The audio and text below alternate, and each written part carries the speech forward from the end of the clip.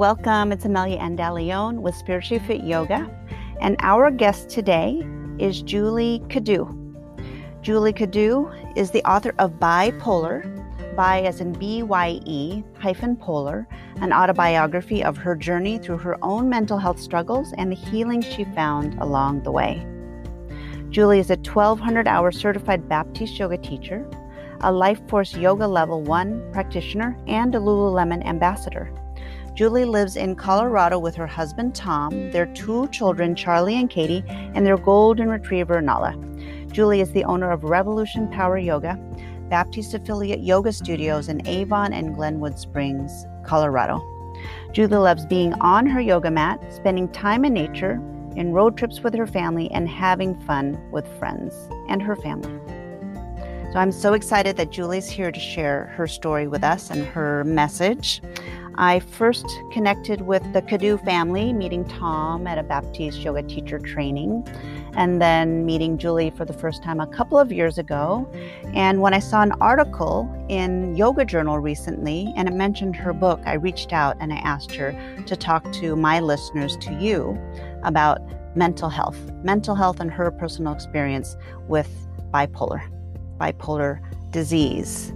And this is an important message for not just Julie, but for me and so many of us right now, and especially right now during the pandemic, during this times, learning how to manage our thoughts, and not actually manage our thoughts, but manage our reactions and yoga, how yoga can be such a help, and meditation. And Julie will share more about that. And I want you to hear more about it in her voice, her story, her words. And I also want to wrap up before you hear her voice to say Happy International Day of Yoga. And I'm laughing a little bit because I was reading, it's like, okay, people are saying Happy International Day of Yoga, and I could have sworn we just celebrated an International Day of Yoga. But this is according to the United Nations Foundation. In 2015, they celebrated the first ever International Day of Yoga. And to me, anything that wants to celebrate yoga and the benefits of yoga is all right with me. So thank you so much for being here. Enjoy this episode with Julie Kiddoo. I always appreciate you listening in. Take the time to leave a review, leave a rating. It's always the best thing that you can do for any podcasters out there. I appreciate you taking the time to listen and tuning in. Enjoy.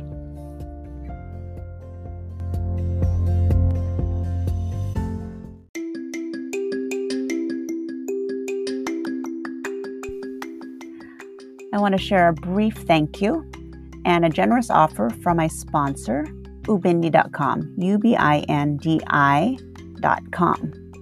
They are offering a 50% discount on their Essentials plan, the annual plan, by using the discount code Amelia, all in caps, AMELIA.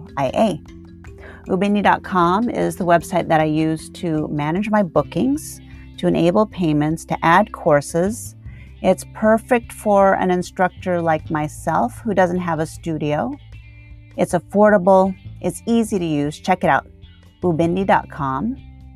You'll find the website in my episode notes, and use the discount code AMELIA, Amelia, all in caps. Thanks for being here.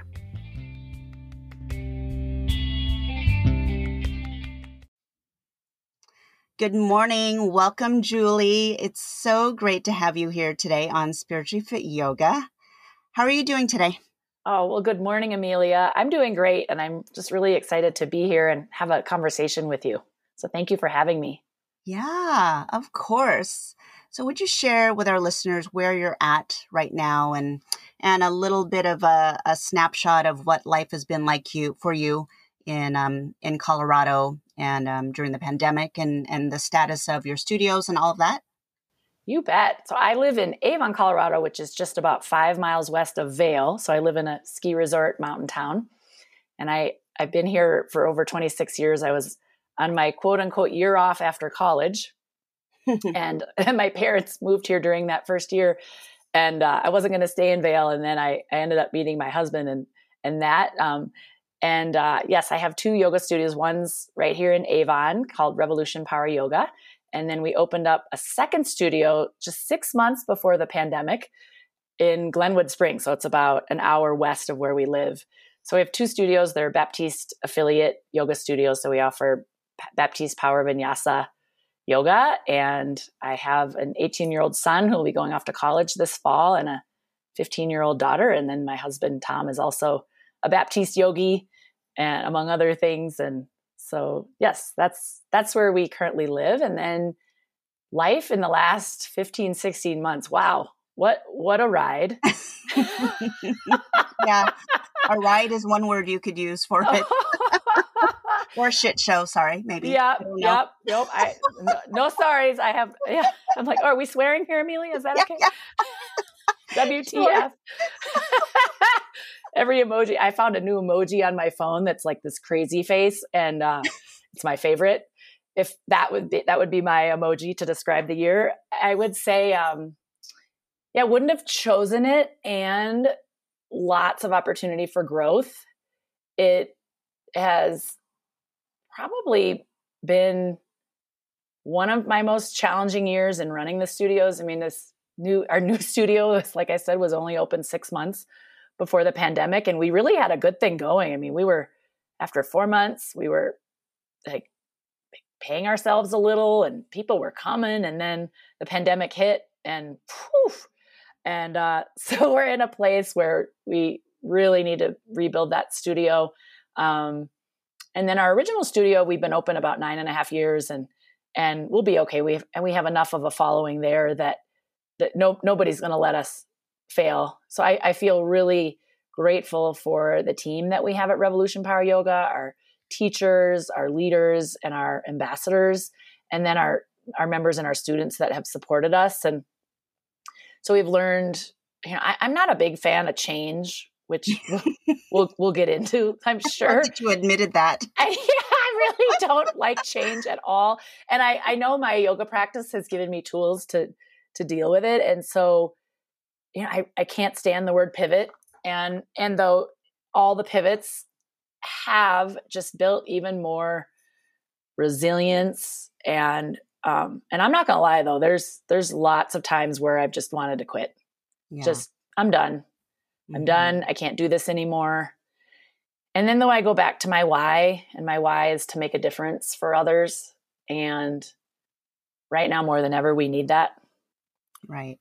I mean, even right before I hopped on this podcast, my husband and I were sitting outside and there was an altercation of 2 people out on the street, and police were called and words were shared and punches were thrown. And I'm just like, wow. And my husband and I got interviewed by the officer, and he said, it's like, people don't know how to get along anymore.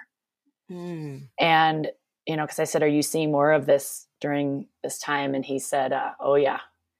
So it just really reminded me of my why this morning, of like, gosh, Tom wanted to give him 2 free yoga class cards and put these 2 people next to each other on a yoga mat and just try to find some sort of peace. Make them do a be with and stare into each other's eyes. Yeah. It's like, dude, it's okay. If you're walking on the wrong side of the road, it's okay. So what? So yeah, it's been a year, and I'm looking forward to things returning to a new normal, whatever that is. Yeah. Well, I just want to acknowledge you and all of the studio owners that have hung in here, because I know it's been challenging. It's been so challenging. And this episode is going to be focused on mental health, and especially your book, Bipolar, BYE Polar, and what you have to share about that. But I did want to briefly just acknowledge you and any studio owner out there listening that, talk about resilience that this year has built for all of us as owners, as yoga teachers, as just human beings right now. And I'm so excited to hear you share about your passion to reach out and help people, especially in the area of mental health, and specifically about bipolar disorder. So I'm going to sit back and listen. And so I'd like to ask you if you could share, for those of us that don't know what bipolar disorder is, and then go ahead and share your story. You bet. Well, thank you. And thank you for the acknowledgement of being a studio owner and getting through these times. And again, thank you for having me on here. So yes, I am going to just read from my book as what bipolar disorder defined. The first definition of bipolar adapted from the Mayo Clinic. Bipolar disorder, formerly called manic depression, causes extreme mood swings that include emotional highs, so in parentheses, mania or hypomania, and lows, depression. An individual may become depressed, may feel sad or hopeless, and lose interest or pleasure in most activities. When the mood shifts in the other direction, the individual may feel euphoric and full of energy. Mood shifts may occur only a few times a year or as often as several times a week. And then I have another definition in there, and you can grab my book and read the other one. For me, where my mental health stuff really, really began was I was a senior in high school. I was 17, and my mom had taken me on a trip to go visit the University of Puget Sound. I grew up in Minnesota, which you may hear my accent from time to time during this podcast. And while we were away, even though I wasn't going to be going to college for another year, the thought of going off to college brought so much anxiety. And so I started to not sleep very well.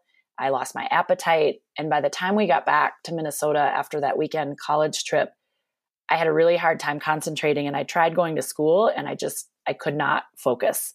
So my parents decided to pull me out of school just to get me better. And I went to, I think, a psychologist and then a psychiatrist, and eventually was put on an antidepressant. And it worked for a period of time that fall.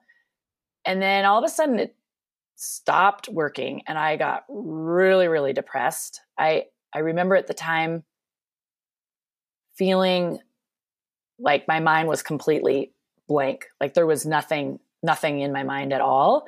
And I could get myself dressed, and I remembered my social security number. And that was really about it. And my parents, their mental health wasn't talked about. This was in 1987. It wasn't talked about at all. And so my parents had no idea what to do. They hear they have this daughter that's depressed. And really, I mean, I grew up with everything. I mean, we lived in the country and had a nice house, and both my parents, they're still married.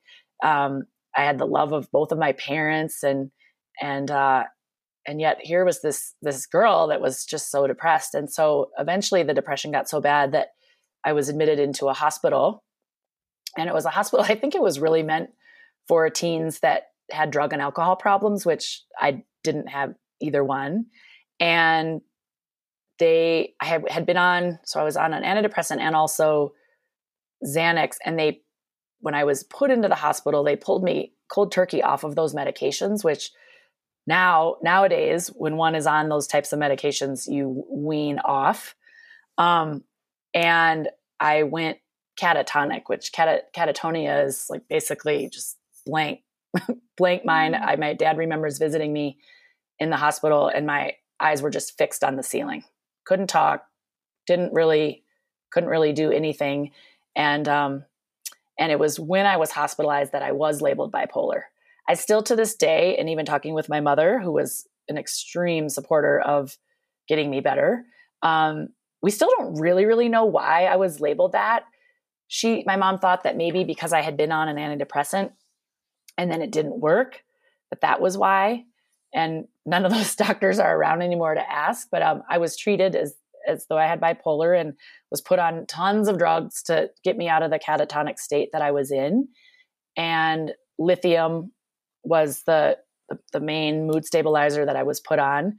I was hell-bent on getting out of the hospital. I was hospitalized for 2 months, and I had missed half my senior year. So I was kind of missed the second and third quarters of my senior year of high school.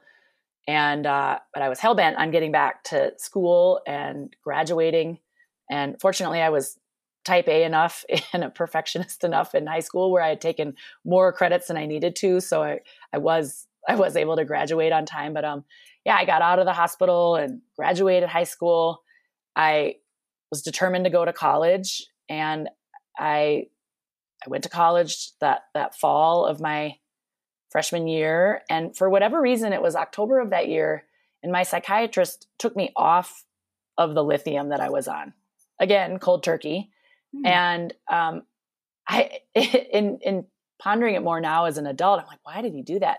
I'm sure as a feisty 18-year-old at this point, I was probably like, get me off this medication. I couldn't stand the way I felt. My face was puffy and my teeth felt weird. And though it was working to some level because, it got me out of the funk that I was in and I was able to kind of lead a pretty normal existence. And then so that was October of my freshman year in college. And by mid-November, I started getting Looney Tunes. Like I suppose you could say a manic mania was coming. And I'm finding out now as an adult in researching medications that when one is taking cold turkey off of these drugs, like it can cause these kinds of side effects months, weeks later. So whether it was some sort of internal chemical imbalance I had or some side effect from being taken cold turkey off of lithium, I was then entered into the hospital again, different hospital. And before I was hospitalized, I was put back on the lithium. And I guess my dad had taken me to the doctor and my mother was livid because she was like, why was she put back on that lithium? That was not, but they didn't know what to do. So they put me back on lithium and I got back in the hospital. They took me cold turkey off the lithium. And 3 days later, I still had like toxic levels of lithium in my body. So I don't know to this day of like, well, what was a chemical imbalance and what was, cause or effect from the drugs. But anyway, they got me on a new drug. It was called Tegretol, and it was originally meant for people who are epileptic. And that drug was great. It stabilized my mood. It did what it was supposed to do. I was only hospitalized for 2 weeks that time, and then went back to college. And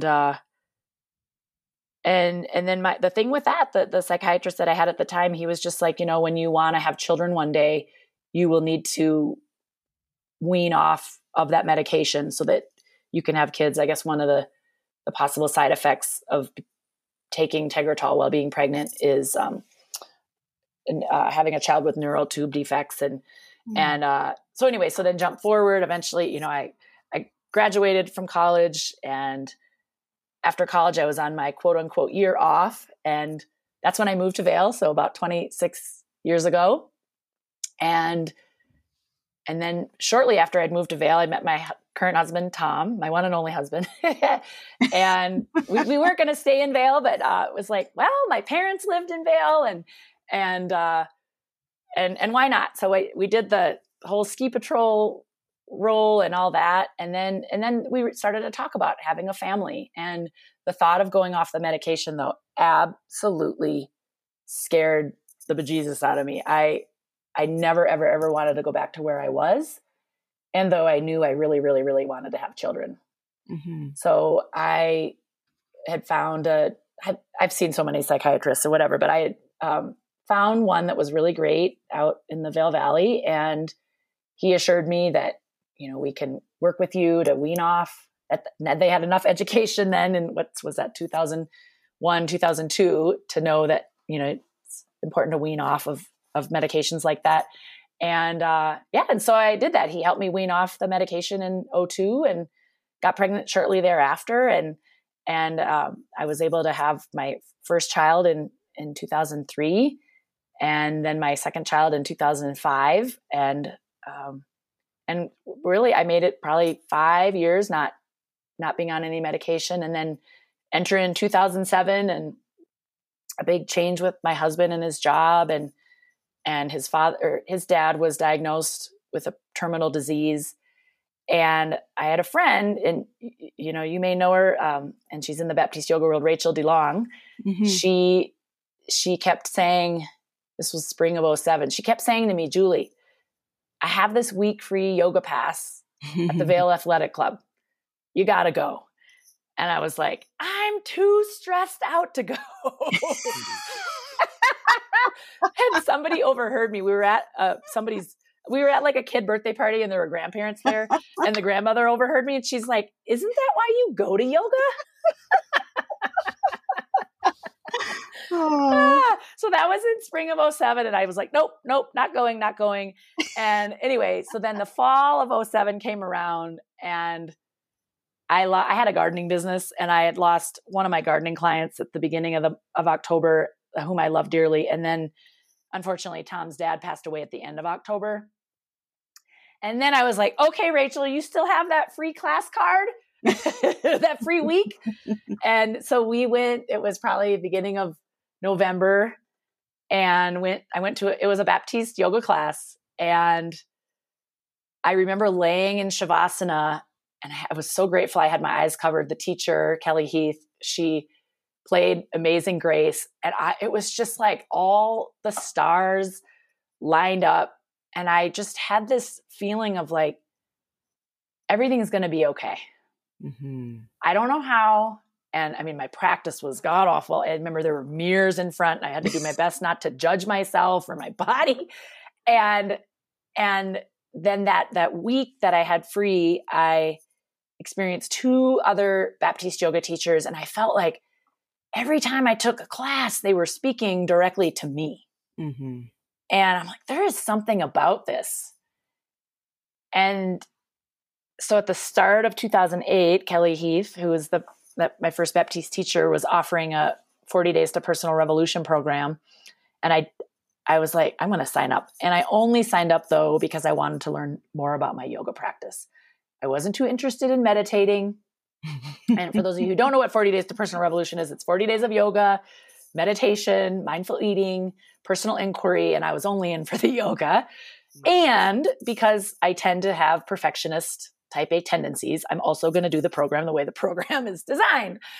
So I found that once I started meditating, I could sleep better and I felt less reactive.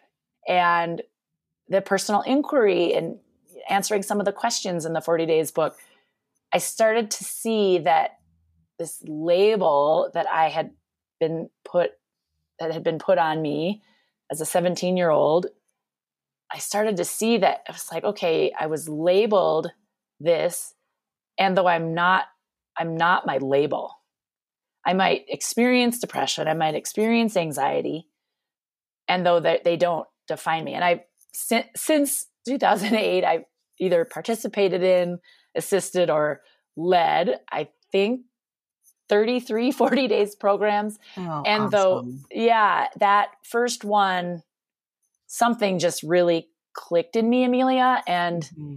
Then that summer of 2008, there was a little birdie saying, I think you got to teach yoga.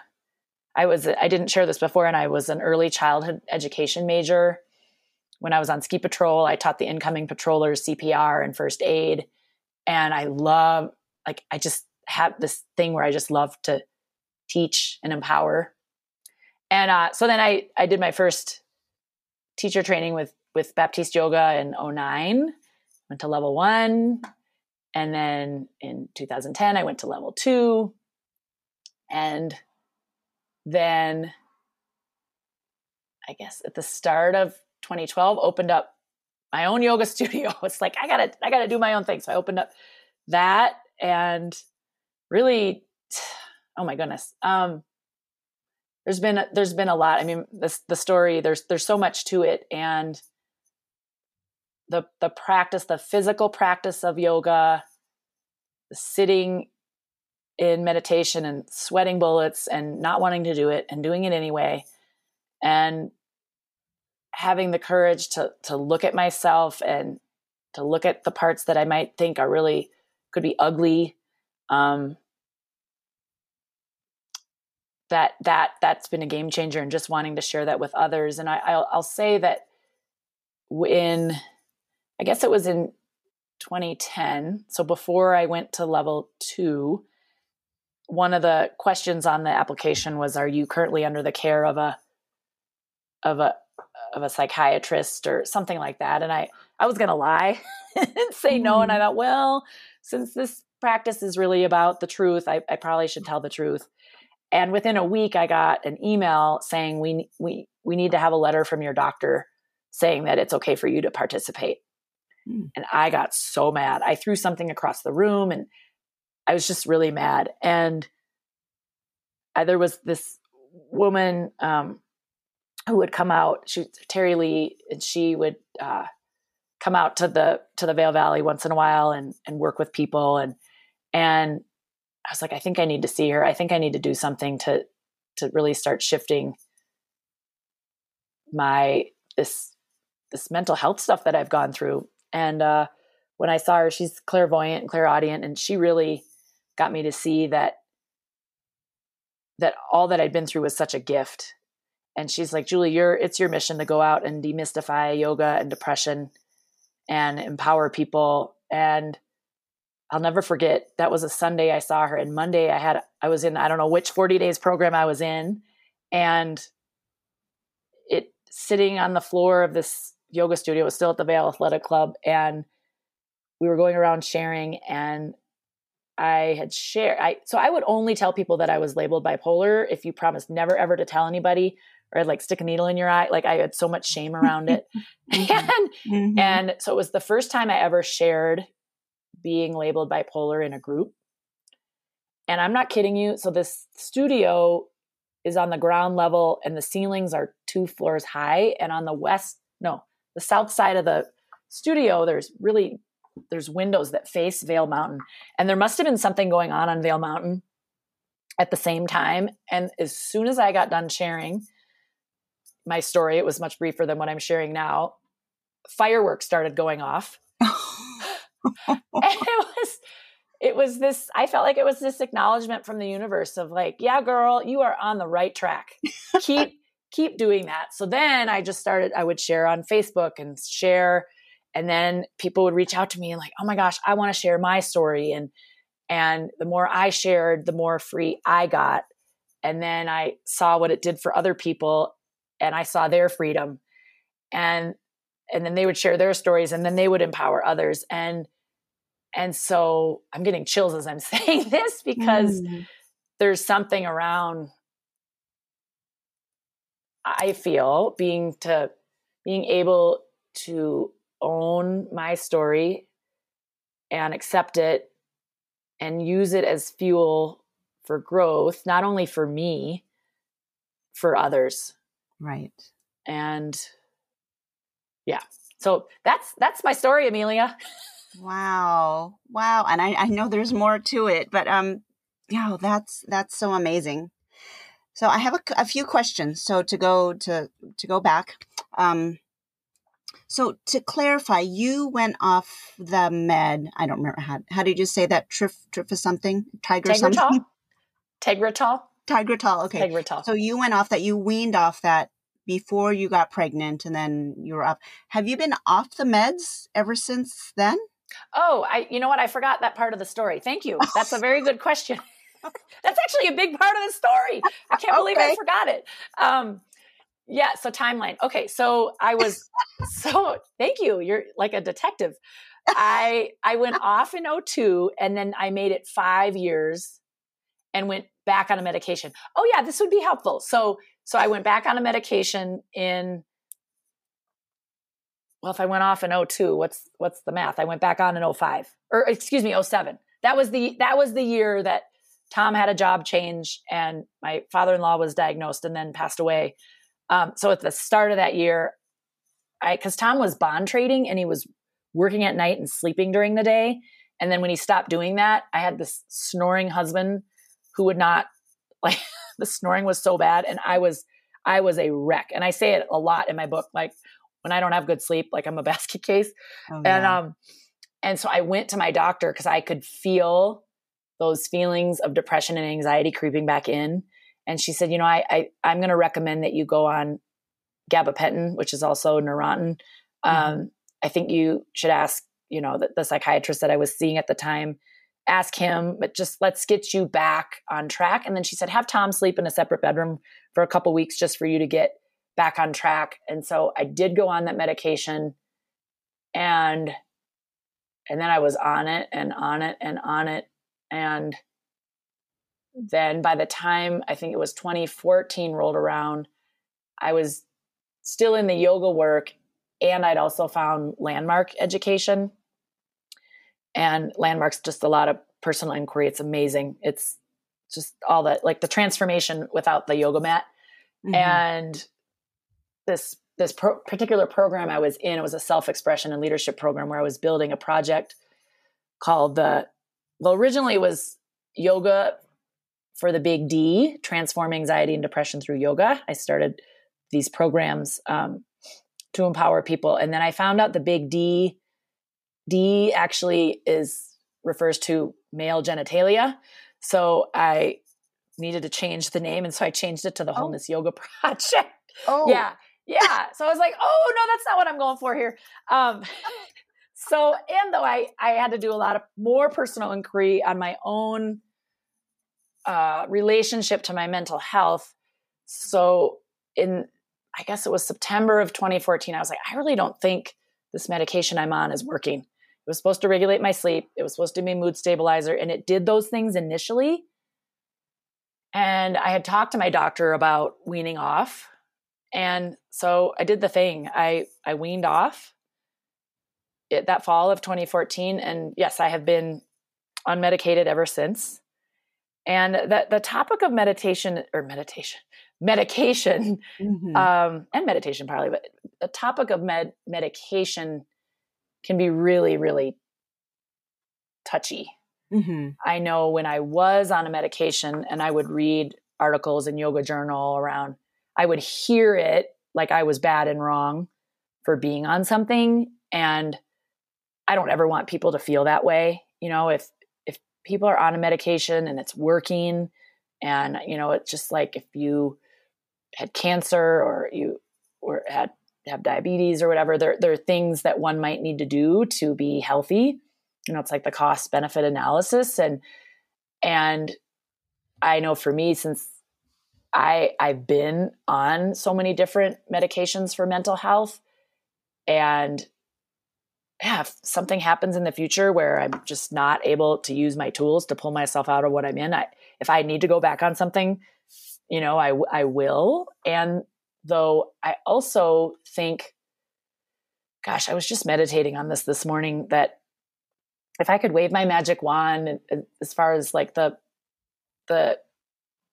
health world and mental health world, wouldn't it be amazing if when someone does go to the doctor because they are depressed or anxious, rather than having the first thing be a pill, what if it was, hey, here's some mindfulness tips. What does it look like to meditate? What does it look like to do some breath work or to get on a yoga mat, whether it's power yoga or restorative or move your body, get out and walk in nature, just something. And I'm not saying that the mat is a replacement for medication. And what if that was first, you know, that I found so much freedom in using these tools, and that what if the tools were first versus medication? And then, yeah, if none of those are working, then absolutely, if that's what is needed, it's just they can be tricky. It's hard to sometimes find the right one. And if you find the right one, great. I was on the right ones at times. And I also think I was on the wrong ones. So that's my answer to your question. What I hear in your story too is it's like there was the time when you were 17 and they were still learning how to administer, or they weren't even weaning you off this medication. And then with more time, that there's been more research, you know, and a better at managing this. And so I want to make sure that I'm tracking with you now. So you went back on the meditation, tried this GABA, and then you ended up getting off both. Is that correct? Or just the GABA? So gabapentin and Neurontin are the same. One is generic and one is the generic and one is the brand name. Okay. And then currently, are you still on medication? Nope. Okay. Nope. So I weaned off. I weaned off in 2014. Okay. And so you've been 7 years, right? Yeah. It'll be 7 years Can we this do math? fall. What's that? It's like, can I do my math? Yeah, 7 years. Yeah.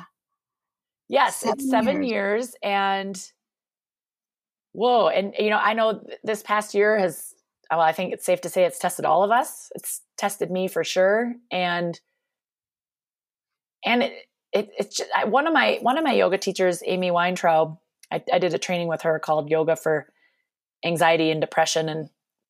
And she was like, just like you would take a pill every day, get on your mat every day. And I don't get on my mat every day. And though I do meditate, like and if I don't, Tom's like, my husband says, did you meditate? You can tell it is non-negotiable for me in the morning to not meditate. Like I work it into my routine. I set my alarm. I have no problem getting up early. I've always been an early riser. And I meditate a minimum of 20 minutes every morning. And even still, sometimes I feel batshit crazy. And that grounds me. So I meditate every morning. I meditate every evening. And though sometimes if I wait too long to meditate, I don't even know if I make it 5 minutes. So that's my work, is to be more intentional and meditate earlier, probably, either when dinner is cooking or right after dinner or right before dinner. So that the meditation is really a great tool. And breath, I do a lot of breath work, a lot of pranayama while I'm meditating, journaling, even though I resist it. I take on the practices of 40 days and put them in. And that's for me right now, my medication. Mm-hmm. Also, making sure that I get time in nature, whether it's running or going on a walk. I have a cute little golden retriever that I take out, or connecting with a friend, or having space. And that is one thing I would say that it's been challenging with this pandemic and running these two businesses is finding that balance of like taking care of everybody else and then taking care of myself, and they say like, you got to put your own oxygen mask on first before you put on others. And I'm still like, I haven't mastered that yet. So yeah. We're all doing our best. That's right. That is right. So. Yeah. Oh, well, that is so great. And then with all of that, you have written a book. Yes. So much of what I shared today everything really is all in my book called Bipolar. Yeah. And I love the name, the play on words, the BYE, polar. But I'm curious about the name too. I mean, can you say goodbye to it? What do you mean by that? Yeah, that's a great question. So I want to say what led me to writing the book. Is that okay if I jump into that? Yes, of course. And then I'll answer your question as well. Yeah. So it was, here we go with the years again. Sometime when my son and my niece were in middle school, I think they were going into 6th or 7th grade. Now they've graduated, so they're 18. So like, let's just say it was 6 years ago. My sister-in-law, who, her daughter at the time had friends who were cutting. They were cutting their arms and dealing with a lot of some mental health issues. And at the time she was living in Tahoe, and she said, I wish you could come out here and share your story with these girls. I feel like it would really help. And so that kind of planted the seed. And I thought, maybe I'll write a little blog.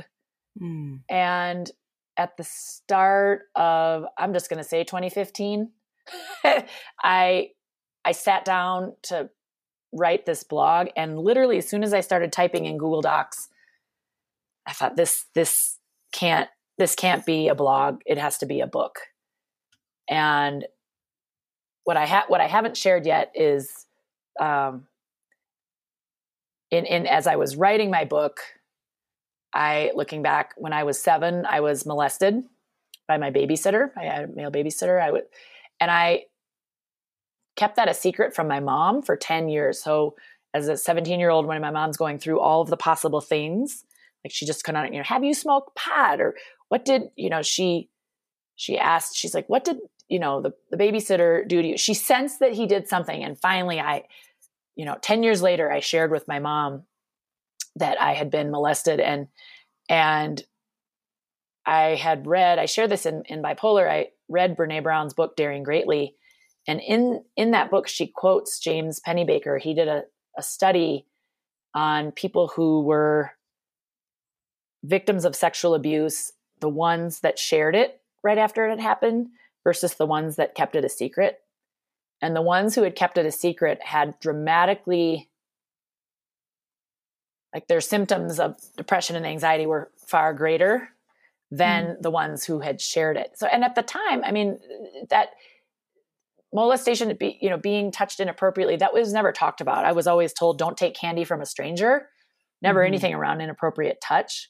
I also, when I was 16, I was backpacking in Colorado with a high school friend, and we were attacked, and I was sexually assaulted. And had we not been rescued, we probably would have been raped and killed.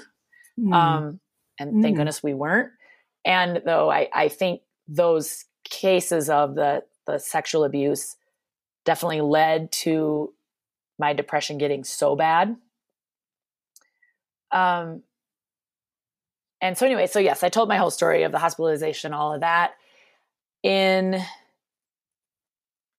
As I started my journey with yoga, that's where I started to see, I shifted away from psychiatrists and started seeing more healers. And I spoke to Terry Lee. The one before that was an amazing woman named Kathy Zeeb, who unfortunately has since passed away.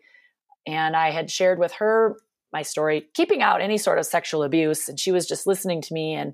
And when I finished my story, because she was clairvoyant and clairaudient, and this might sound hippy dippy woo to some people, and it probably did to me back in the day. And now I love it. I love the energetic side. And she could tell that something happened to me when I was 7. She couldn't tell what it was. And she could tell I had had a trauma. And she saw the stuck energy in my second chakra, right? Like halfway between my pubic bone and my belly button.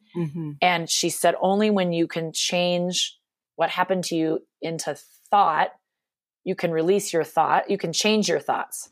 And at the time I was like, what are you kidding? Like my thoughts own me. I can't change my thoughts.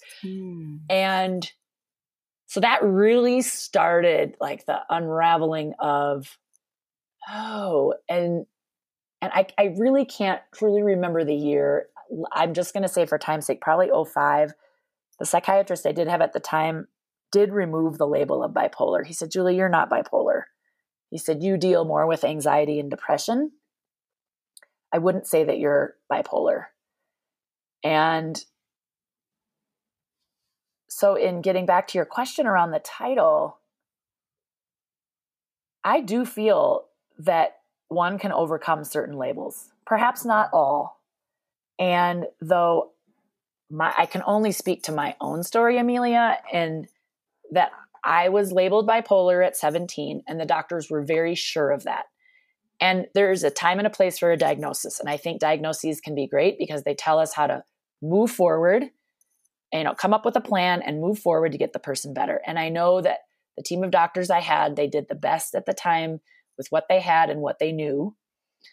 And in just discovering all these tools and all the psychiatrists I've seen and healers I've seen, that yes, were there certain points in my life where I had bipolar tendencies?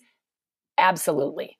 I could tell you some of the fantasies I had that second time when I was more manic and, loaded up on lithium and just, I definitely had some very manic thoughts. And though I'm not bipolar. Sometimes I wonder, being a 51-year-old woman and the hormones and the ups and the downs and, and the what's just normal, right. And then coming out of this pandemic, we're all meant to experience emotions and thoughts and have highs and lows. It's just when the lows are too low, like sometimes you just need a baseline. Every day you just can't get to every day you get out of bed and it's a struggle to get out of bed. It's like, yeah, having a medication might help you just to get to a baseline so one can function.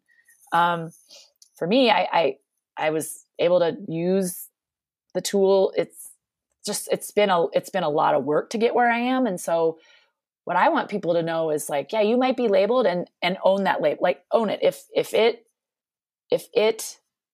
having a label allows you to accept where you are so you can move forward and get yourself better, own it. And though it doesn't have to define you, like for me, it's given me my purpose. So I have found one of the things since this book came out in the fall of, I want to say 2018, I've ended up being a support for a lot of parents who have struggling teens. Mm-hmm. And I can speak to being the teen, and I can also speak to being the parent, because my mother has been very instrumental in, and my dad too, in what's important as the kind of the parent of the child. You know, it's like for my mom and dad, it was them being on the same page and communicating. And my mom's biggest thing is self-care. Like she went through her own journey of healing, and then she found painting, and so she's been a big resource for parents. But I get skeptical sometimes when teens are labeled bipolar now. It's like, okay, yep, take the label, and then if medication is needed or whatever, take that step. And it doesn't mean that you'll be that way forever. That's me. Now, a psychiatrist could hear that and, disagree. Yeah. I don't know. Would you suggest, say, hey, before you take the medication, would you give this a try? Would you try meditation? Would you give yoga a try? I mean, would you, like what you were saying before, you wished that was an option before medication, before a pill? Absolutely. Absolutely. Well, I remember one time when I went to my psychiatrist, there was the questionnaire, scale of 1 to 5. Have you lost sleep? Have you had moods? And I filled it out honestly. And I went in and I saw him, and he's like, okay, I'm going to give you a new medication to da, da, da, da, da. And I looked at him and I said, you haven't even asked me one question. Mm-hmm. And so I said, I'm not filling out that form ever again. You need to talk to me and ask me how I'm feeling versus looking at a box. Right. And so that was me as a 30-some-year-old. And, I certainly don't want to tell medical people how to do their job. I'm not a doctor. I'm the doctor of my own experience. I'm not an expert in it. I just think there's a time and a place. And, even for people who have been survivors of cancer, it's like, they survive it. Like, and unfortunately I know people have lost their lives to cancer, and though there are ways to be in remission or to be cancer free. And I'm no way equating depression and anxiety, bipolar, to cancer.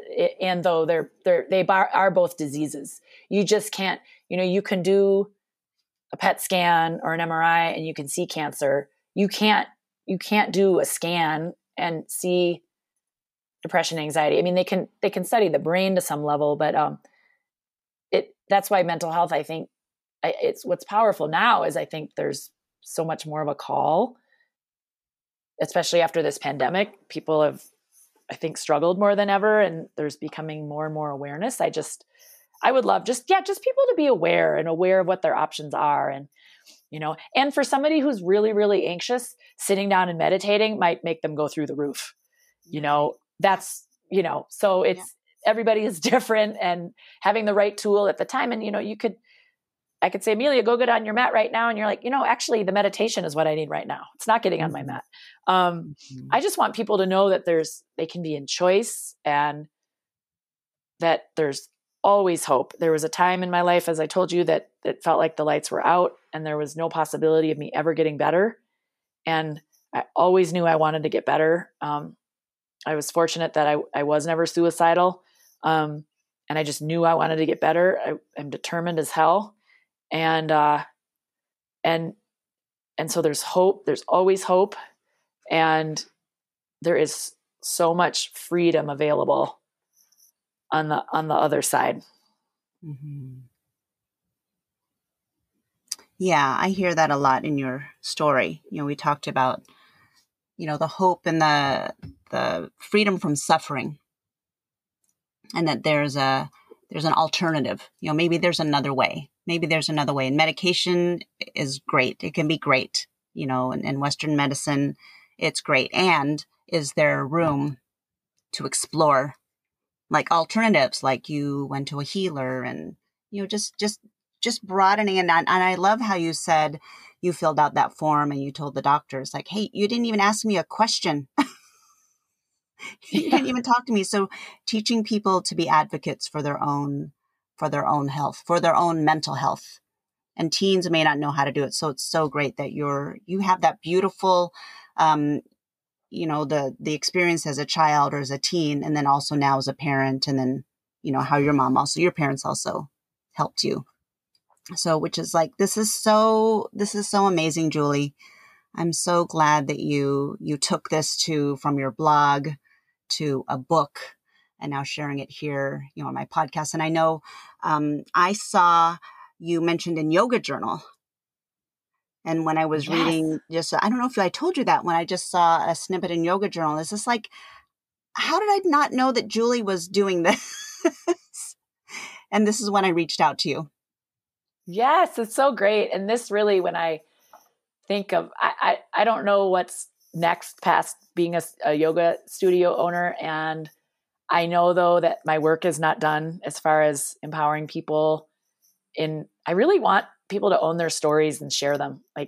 And whether it looks like me supporting people in writing a book that might seem daunting. And though everybody has something to say and people can really benefit from hearing what people have to say and letting people have a voice. And I mean, I was so shy growing up, Amelia. Oh, so shy. And no one can believe it now.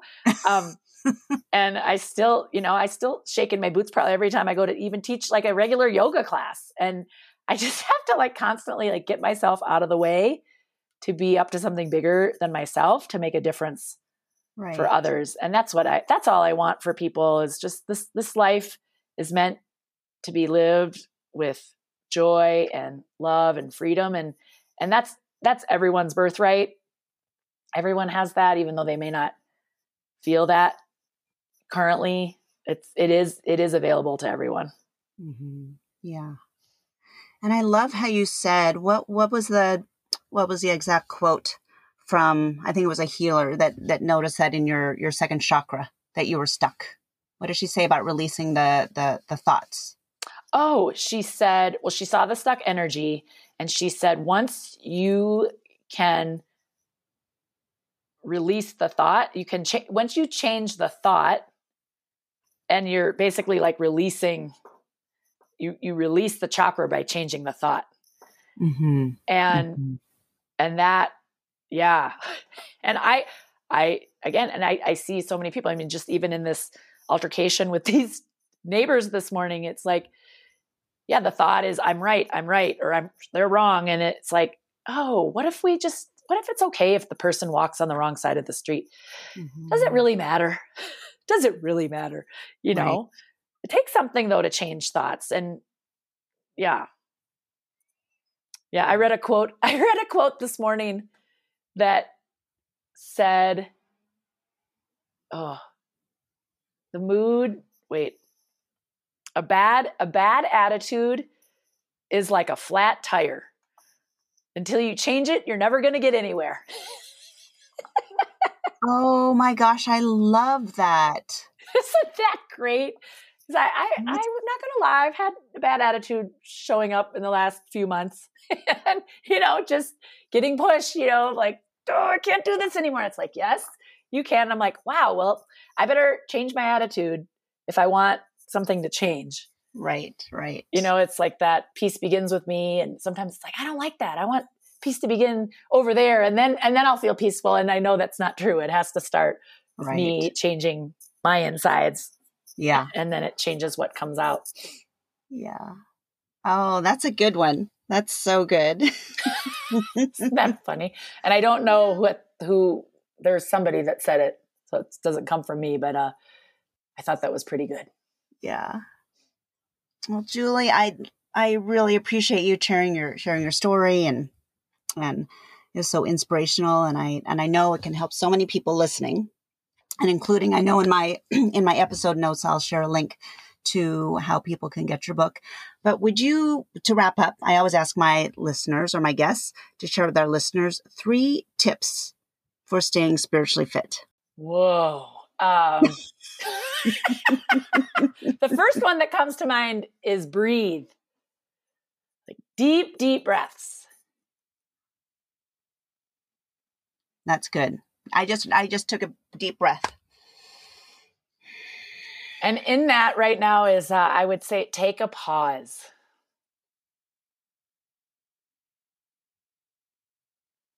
And I'm going to kind of link something in with the second one, like take a pause and listen. And then that would lead into the third one. So in the second one, you're taking a pause and listening for what's needed in the moment. And do I need to take a nap, read a book, get in nature, get on my yoga mat? Like, do I need to change a habit? Do I need to eat an apple or have a slice of that chocolate cake you've been withholding? Like what's needed? And in that moment, take action from the listening of what you truly need. Mm-hmm. And did you have a third, or was that your third? That was my third. So the third, so it was breathe, take a pause and listen. And then the third one is taking action. Right. That comes from the listening. And so I was suggesting different things.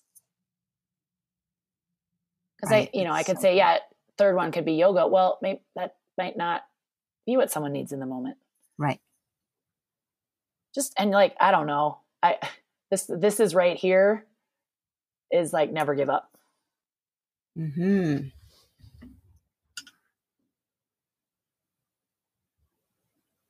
Yeah, that's so good.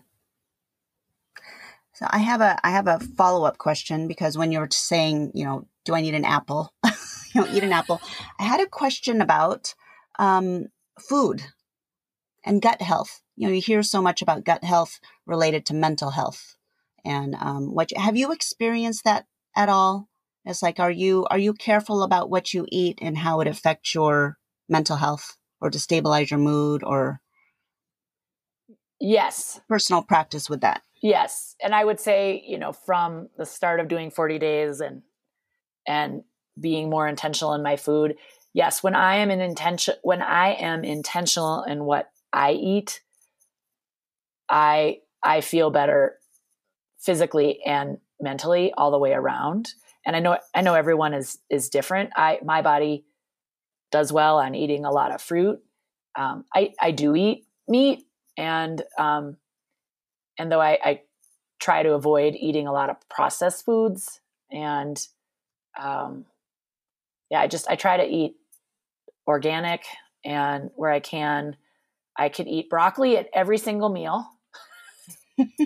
Love broccoli. I put it in my eggs in the morning, and then when I don't, when I allow myself to eat crap, when I have the chips or I eat pasta or bread, I love those things, and cheese, I love those things. And though my gut and my body does not feel good when I eat those things.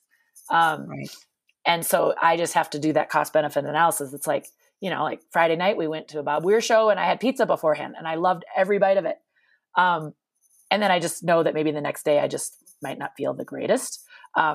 So I think life is meant to be lived, and I will eat that piece of cake. I will eat French fries. I will have a burger. And though it's like kind of like that, taking a pause, like breathe, take a pause, listen what's needed, and then taking an action, like going out for lunch or dinner. It's like, am I going to have the burger and fries, or am I going to have a salad? And then taking action from what I really need. And then it's like, my work though is when I choose to eat things that might not have me feeling the best, of like not attaching the guilt and the shame to it, and just be like, dude, you did that with joy, and leave it at that. So, right. Yeah. Yeah. Yeah. Thanks. I was just curious because I personally have been in more observation of how certain foods affect my mental health, certain foods, I might be more prone to depression or feeling lethargic or not having the vitality or not even the clarity of mind. And, you talked about like being in 50s. I'm 56 and with the hormones, and I feel like I get the brain fog, and it's even more important for me to be mindful of my food. I'm noticing that connection more. I'm just more aware of that connection of how the food affects my mental health. So that's where I was curious if what you practice, because I always like to learn. I always like to learn from everybody. So yeah, I think that's great, and I would say that's a newer observation myself, of really looking at what I'm eating and is it impacting my mental and physical health. And there's always something new I feel to be learned, and learning and growing. And I know for me, when I make the decision to eat the pizza and maybe eat more of the junk, it's like, what's that saying? A moment on the lips forever. It's like, doesn't come off like it did back in the day. That's a whole other topic, but right. Right. Yeah. Yeah. And I think when I was younger, I might have been more concerned about, is it going to my hips or my belly or how I look? And now that I'm getting older, I'm kind of starting to give up because my body is doing what it wants to do. It's not cooperating the way that I'd really like it to anymore. I'm just trying to embrace that as it is.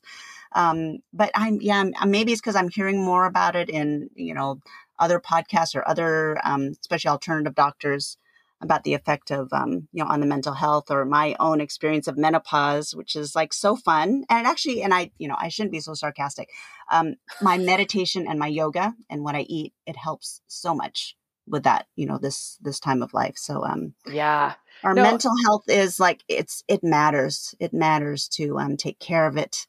And, I love all the suggestions that you made. I love that you are an advocate out there, and, I'm so excited to share your message with our listeners and for people to check out your book. And will you share how can people reach you and connect with you? Yes, I will share. Well, thank you for all of that. My Instagram handle is Julie Kiddoo, JulieKiddoo. And that's probably the best social media channel. And if you'd like to email me, and I'm happy to hop on calls or whatever, but my email is bipolarbook. So BYEPOLAR book@gmail.com. And yes, and then if you'd like to purchase a copy of my book, it's available on Amazon.com via paperback or Kindle ebook. And then also it's available, well, if you wanted to support my local bookstore, the Bookworm of Edwards, they also ship. And it's the same cost as Amazon, I believe. But yeah, get a copy of my book. And I think it seems like it's the best for people who might know somebody who's struggling. It may be a little bit of a trigger for someone themselves who are struggling. And I don't know. I've found it to be both. That's kind of my audience, either people who are struggling and the caregivers of people who are. Right. Well, Julie, this was super helpful, and it was so fun connecting with you.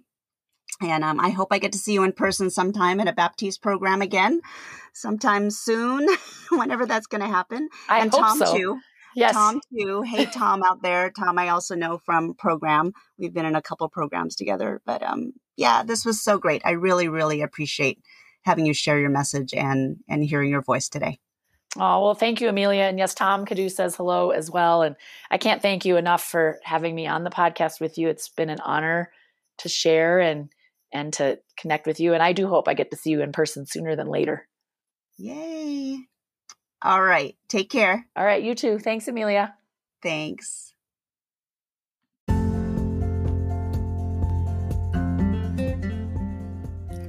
Thank you, Julie, so much for sharing your wisdom, sharing your personal story, and sharing your personal journey to freedom. Freedom from the suffering you're experiencing through your mental health, and how you're able to learn and discover on your own, and talk to professionals and seek help and support from your parents, and how to learn how to manage your medication and then eventually get off medication practice yoga, practice meditation, all the things that Julie was able to do. And then she put it all together, and through her wisdom, through her experience since she was 17 years old, putting it into this book, Bipolar, BYE-Polar. And I have a link in the episode notes and how you can order it from Amazon.com. And of course, you can also find it at your local bookstore, local bookseller. All right, so I want to recap. So a couple of things I'm going to share she shared actually 4 ways to stay spiritually fit, but I did like a quote that is kind of stuck with me, and I've shared it. I've kind of taken it on for myself because I feel like I've needed to hear it and apply it to myself, and I've also shared it in a couple of yoga classes already. So the quote, "A bad attitude is like a flat tire. You can't go anywhere until you change it." I love that one. It's so good. All right, so Julie, she shared with us 4 ways to stay spiritually fit. So her first one was take deep breaths and take a pause. And then the second one was linking in with the take a pause. Take a pause and listen for what's needed in the moment. And then linking into number 3, from that listening, take action. And then 4, her bonus tip was never give up. And I heard her in the story how she didn't give up on herself. Her parents didn't give up on her.